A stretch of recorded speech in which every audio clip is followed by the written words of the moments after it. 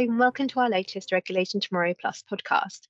My name's Anita Edwards and I'm a Senior Knowledge Lawyer in the Financial Services team here at Norton Rose Fulbright in London.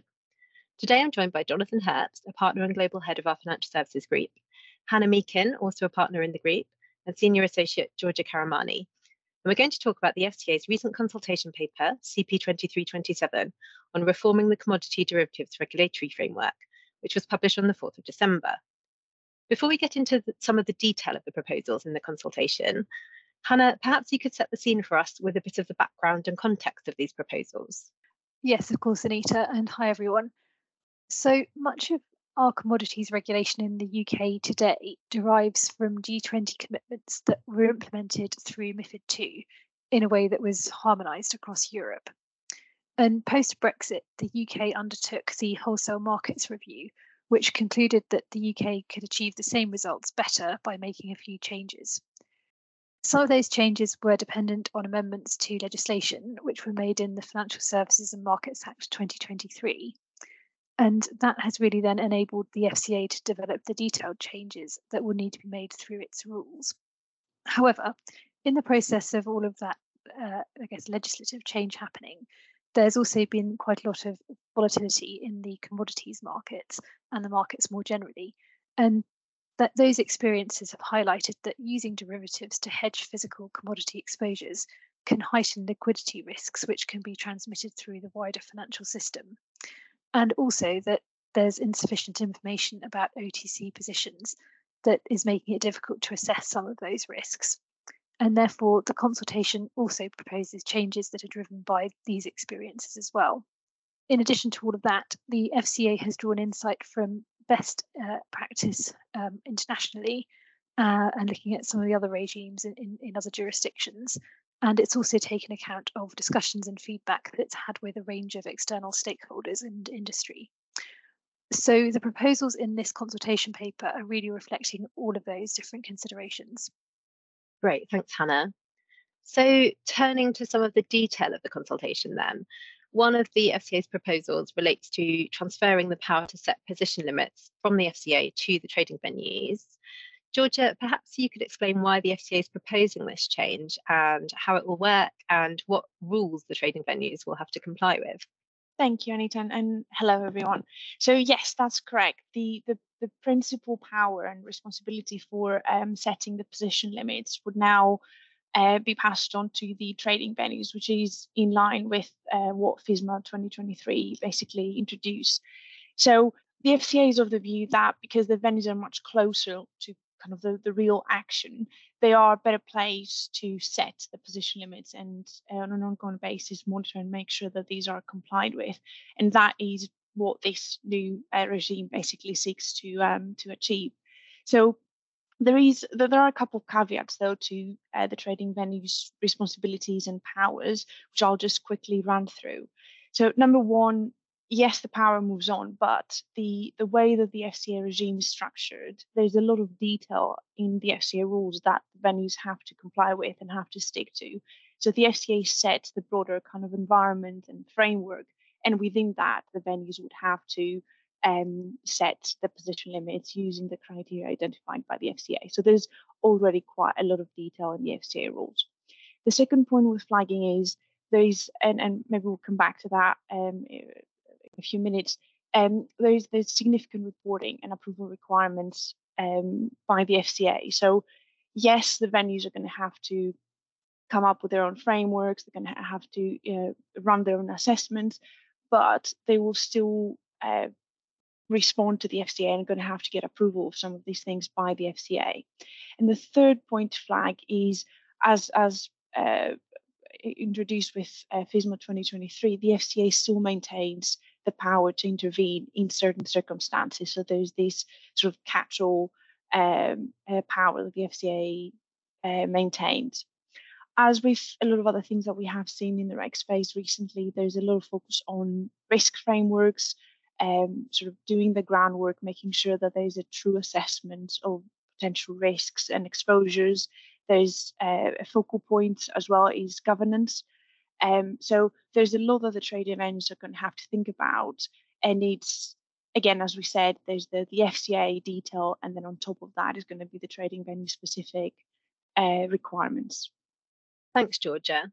And in terms of the scope of the position limits, the FCA is planning to restrict the application of the limits to critical commodity derivative contracts, and also to make some changes around the exemptions from position limits.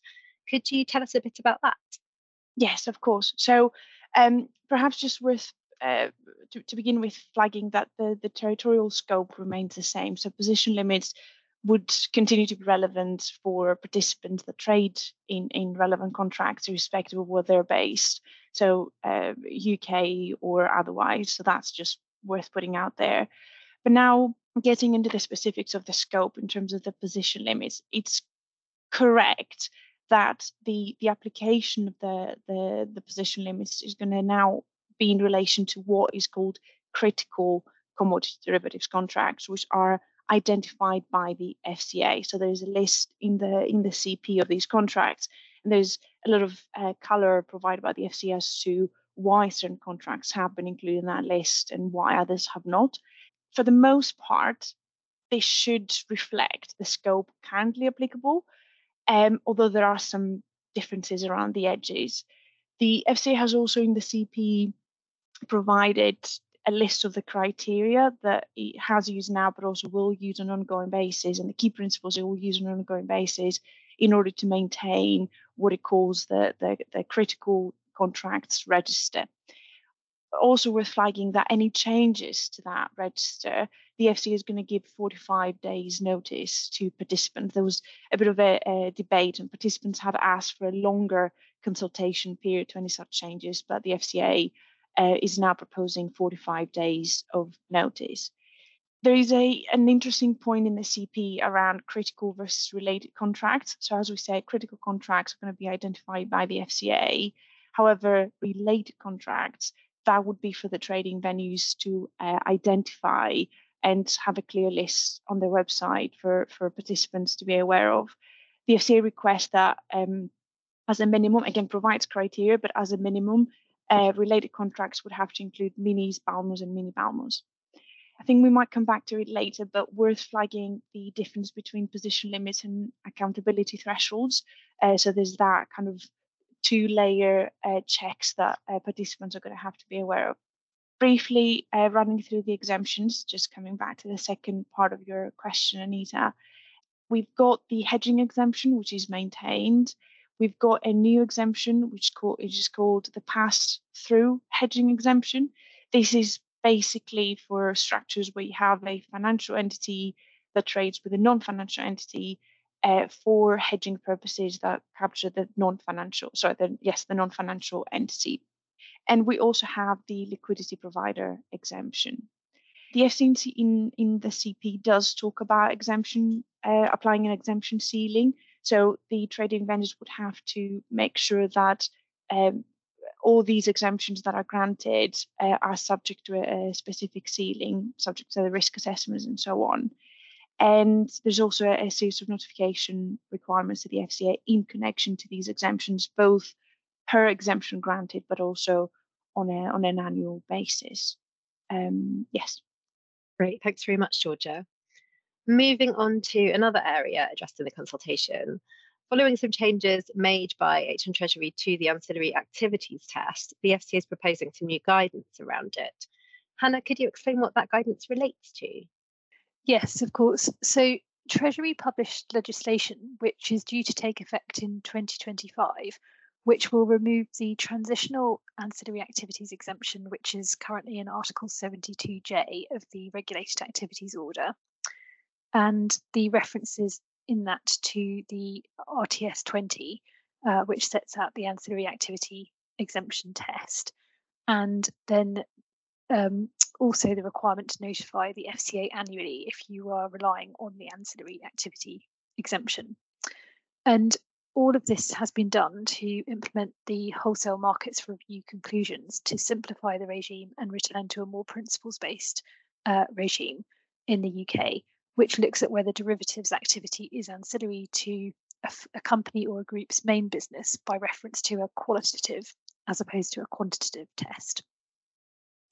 And this remains important in the UK because various exclusions in the UK regime refer to MiFID business, like dealing, for example, being subject to the ancillary activity exemption.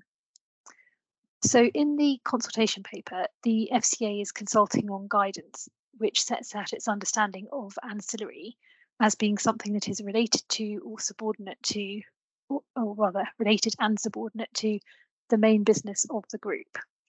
The FCA seems to assume that using derivatives to hedge identifiable risks that arise from that main business would be ancillary, but they don't rule out the possibility of other business that goes beyond risk management also being ancillary, and they set out a number of factors that companies may have regard to when making that determination. So at the request of industry, one of these factors is the trading and capital employed thresholds, which are used in the EU delegated regulation, which consider a firm's trading activity against the overall trading activity of the group, or the estimated capital that a group would be required to hold against the market risk inherent in their derivatives and emission allowance trading activity. So this test doesn't appear to be mandatory, and companies may also have regard to other factors such as profits, staff numbers, and the time they spend in relation to their investment services or activities. However, I think it will be interesting to see how many companies prefer the comfort of the quantitative test that they are essentially being told they can still have regard to. That said, I think there'll probably also be some debate about whether being able to rely on this quantitative, essentially EU trading test, as it's been amended to incorporate a certain kind of UK specificities, will necessarily mean that your trading activity is ancillary in all cases. So I think there probably remains some discussion about how exactly this test is going to work in practice. It's really helpful. Thanks, Hannah. And perhaps one final area to discuss today on the consultation paper is the reporting changes that are being proposed. So the FCA is proposing some new rules for trading venues around position management controls, and also enhanced reporting requirements for firms in terms of their reporting to trading venues. Jonathan, could you tell us a bit about those changes? Yes, thanks, Anita. So sort of dealing with those in turn, as Georgia mentioned earlier, they are proposing so-called accountability thresholds, both for spot contracts and for the forward curve contracts, that trading venues will need to set. Effectively, this will apply to the critical contracts, and in line with other areas, the details of this will be set by the trading venues. That's an important theme that runs through all of this, a sort of delegation of powers within the framework set by the FCA. And it will effectively be designed, various criteria listed, but it will be designed to look at the real risk analysis of, how large the positions are, how much the market could be cornered, etc., etc. Are all of the various risk factors that will go to the methodology that the venues will be setting to set accountability thresholds. Now, a couple of other quick things to note here. The first is, and it's important, this won't just be on the contracts traded on the markets. It will apply to referential OTC contracts and referential contracts traded on other trading venues. So that's important, which is distinguishable from the other aspects of the regime. So that's quite broad. The accountability thresholds are set for the critical contracts, so sort of same kind of concept, but much broader in context. And the whole purpose here is that the trading venues methodology then means that it has to analyze what the implications are when it's notified of this, as to whether the historic positions are appropriate, what the impact on the market will be, whether it could create market instability, and of course, whether there's been any kind of market abuse. So all of those things are set out. So there'll be both notification obligations on participants and then effectively obligations on the markets to review. So that's the first piece. That's a sort of notification and risk assessment framework for that. The second piece is position reporting. On position reporting, the important point to note is it won't just apply to critical contracts. It will also apply in certain circumstances where there's so-called additional reporting for other contracts, and various criteria are set out again that will need to be set by the trading venues for where this will be triggered. The factors are not surprising. They are where there are large positions building up, where they could impact, etc., etc. But it would be for both critical and potentially for other contracts, although that remains to be seen. So that's the sort of framework. But I think that the thing, just to come back to the beginning of what I was saying, that needs to be noted is the criteria are set at a high level by the FCA. The detail will be set out by the trading venues, and it will be in their rules that participants will find the detailed requirements. Thanks, Jonathan. And now that the consultation has been published, what are the next steps? Well, the consultation closes on 16th of Feb next year, and the FCA has basically said it's then going to come back with its presumably policy proposals. We don't know the exact timing, but one would assume that would be within a reasonable period. There's obviously quite a lot of policy and political pressure to get this done. So I think that's what we'll find. And this is really part of the implementation of the 23 Act, with the sort of change in power balance between the FCA and the trading venues. So all to watch for. It's going to be a busy year, I think. Great. Thank you, Jonathan. And thanks to Hannah and Georgia as well for sharing your thoughts on the FCA's proposals. We'll continue to track developments on our Regulation Tomorrow blog. And in the meantime, thanks everyone for listening. Goodbye.